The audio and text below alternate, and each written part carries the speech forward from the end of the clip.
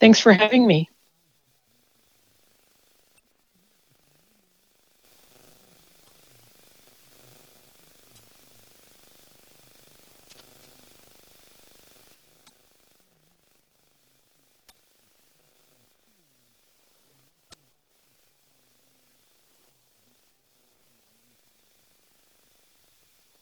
Well, in some ways, 2022 is looking a lot like 2021 when we started out. I think we have many of the same challenges on the table. So we have, if you recall, we were already into the inventory shortages and material shortages at the beginning of 2021. So that's still on the table. The pandemic is sadly still on the table. We're in yet another wave and news of other waves coming. But I would say other things have changed. So beginning of last year, we didn't have vaccines, for the most part. Now we have, massive vaccines, and we're talking more about boosters, and we're, distribution of rapid testing. So we have, believe it or not, learned to live with the vaccine, pandemic more so than we did at the beginning of 2021. So some things have changed, some things haven't. The economy is certainly far more resilient because we've kind of gotten used to how to live with these rolling waves. And, we see months where activity pulls back. Canadians spend less time out in restaurants, out in, movie theaters. We had started to go back, believe it or not, in 2021, but now we're back in the world of, of staying home for a while. And so we've sort of learned to live with those ebbs and flows of spending money and, buying things and then staying home and not spending money and ordering online. So I think as we look to 2022, as we look ahead, unfortunately, those patterns that we saw last year of inflationary pressures when we're spending a lot on a very concentrated few goods. Meanwhile, those same goods are being, supply chains pummeled by various pandemic waves. And as we look now, the Omicron wave, and what will that do to supply chains for things like vehicles? So we are, a lot of the same problems as we look out to the new year. But even from from an auto maker and auto dealer perspective, I think we have learned a lot also how to manage in these tight environments, and they're not ideal, so they're certainly painful. But we know a little bit more about how to operate in a world of the pandemic being more endemic than what we saw last year.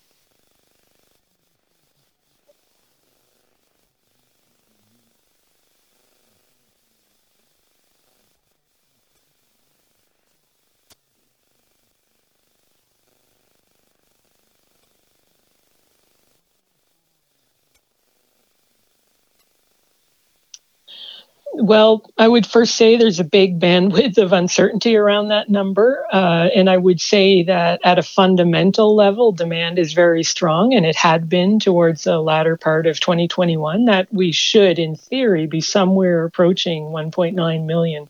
There are that many Canadians out there, and both retail and fleet sales that are wanting to buy vehicles at that level, at least I would say now. The challenge has been inventory and just not enough vehicles being produced to meet that demand. And so when we look to 2022, unfortunately, I think we're going to be in that, inventory constrained world for a good part of 2022. So that will curb the final number of how many vehicles are sold next year.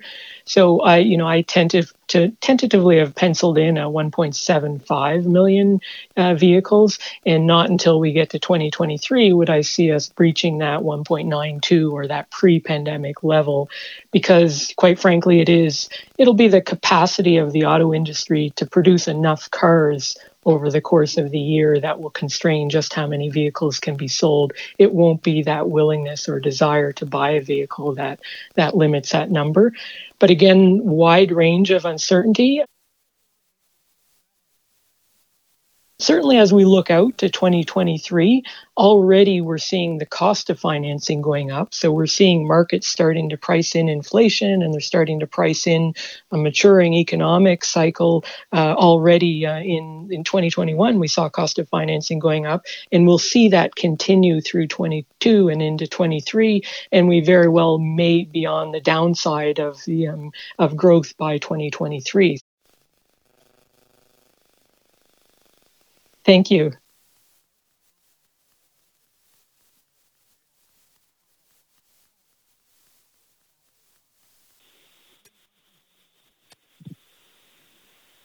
Good morning. Thank you.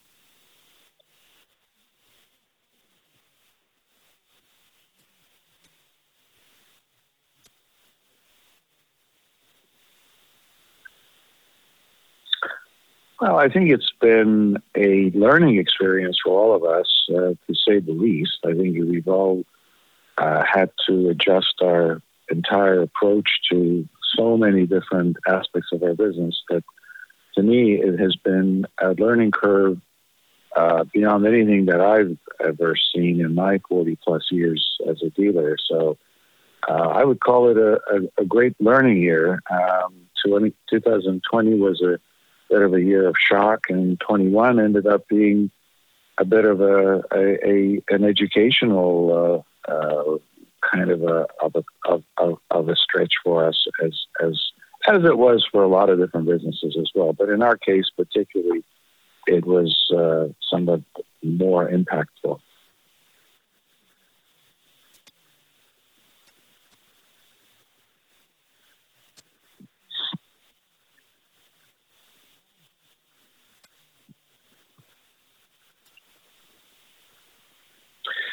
Well, as much as we've now reached that threshold of what I call the tipping point in favor of almost a disastrous inventory scenario over the last, I'd say, 60 days.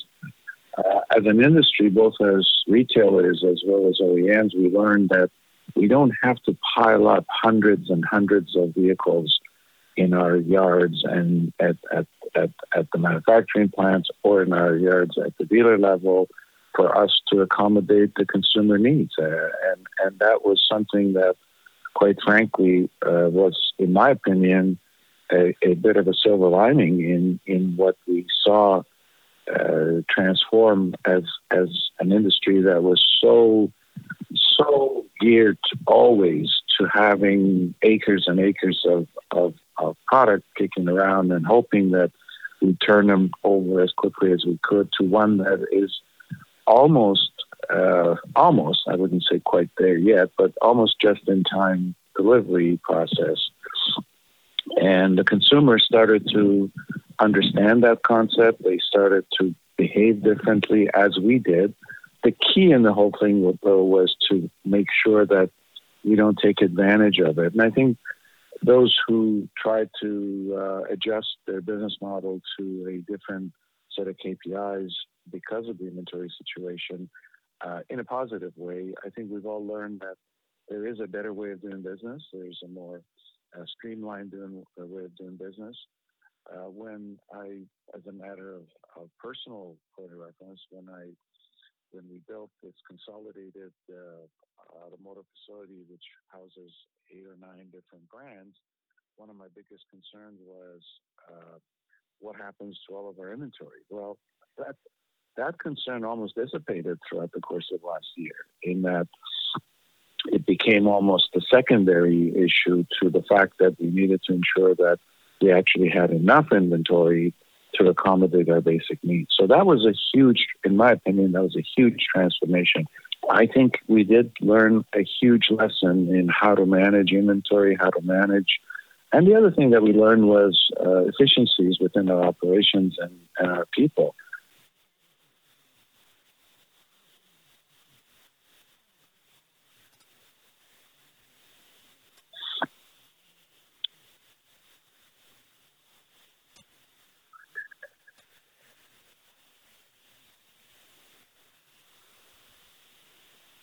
Well, I think to say that I'm satisfied when we, as a group, as one mid-sized group, have hundreds of back orders at the moment, I'm not satisfied with that. These are people that, in some cases, will need to wait months before they get their vehicles, and this tolerance for this type of timeline is obviously not something that is going to be long lasting. People don't have now. With these days, they're accepting a bit of leeway in terms of everything, whether it's you're buying furniture or you're buying appliances or cars. But at some point, there has to be a much better balance between the supply chain and its ability to produce the bare minimum.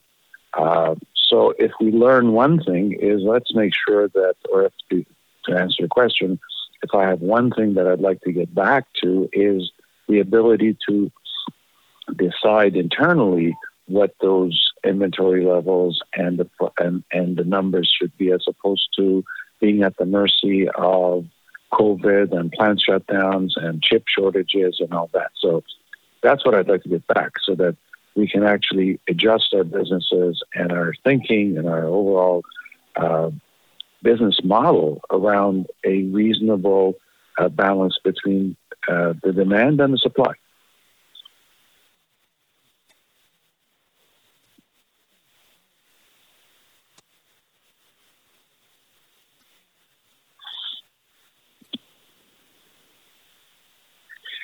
I think it'll be a similar type of an environment than 21. I mean, we are starting the year with challenges with more COVID closures, more health issues that are hovering around our various economies.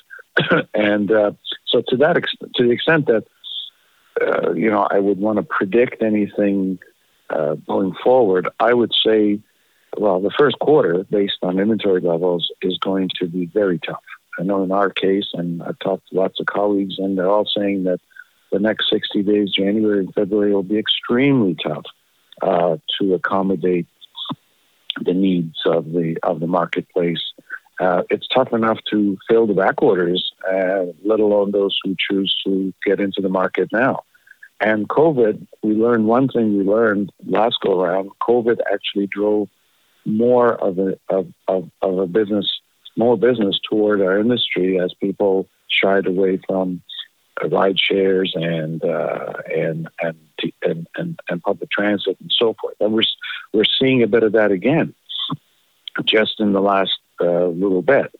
And so the other thing that I think is clearly a problem moving forward is our ability to accommodate our needs when it comes to pre-owned used vehicles. And that's a market that's going to be hit really hard. Obviously, the lower the supply at the front end, the less likely it is that those used cars will be turning around into a market as fresh product coming in.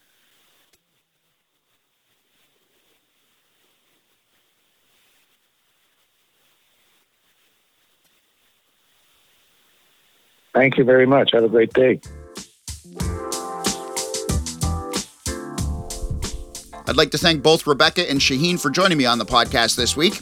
If you'd like to be a guest on the show, have a suggestion, or simply want to comment, email me at glayson@autonews.com. And remember, you can listen to all our previous podcasts on Spotify, iTunes, and Google Play, or on our website. Just click the podcast tab at the top of the homepage.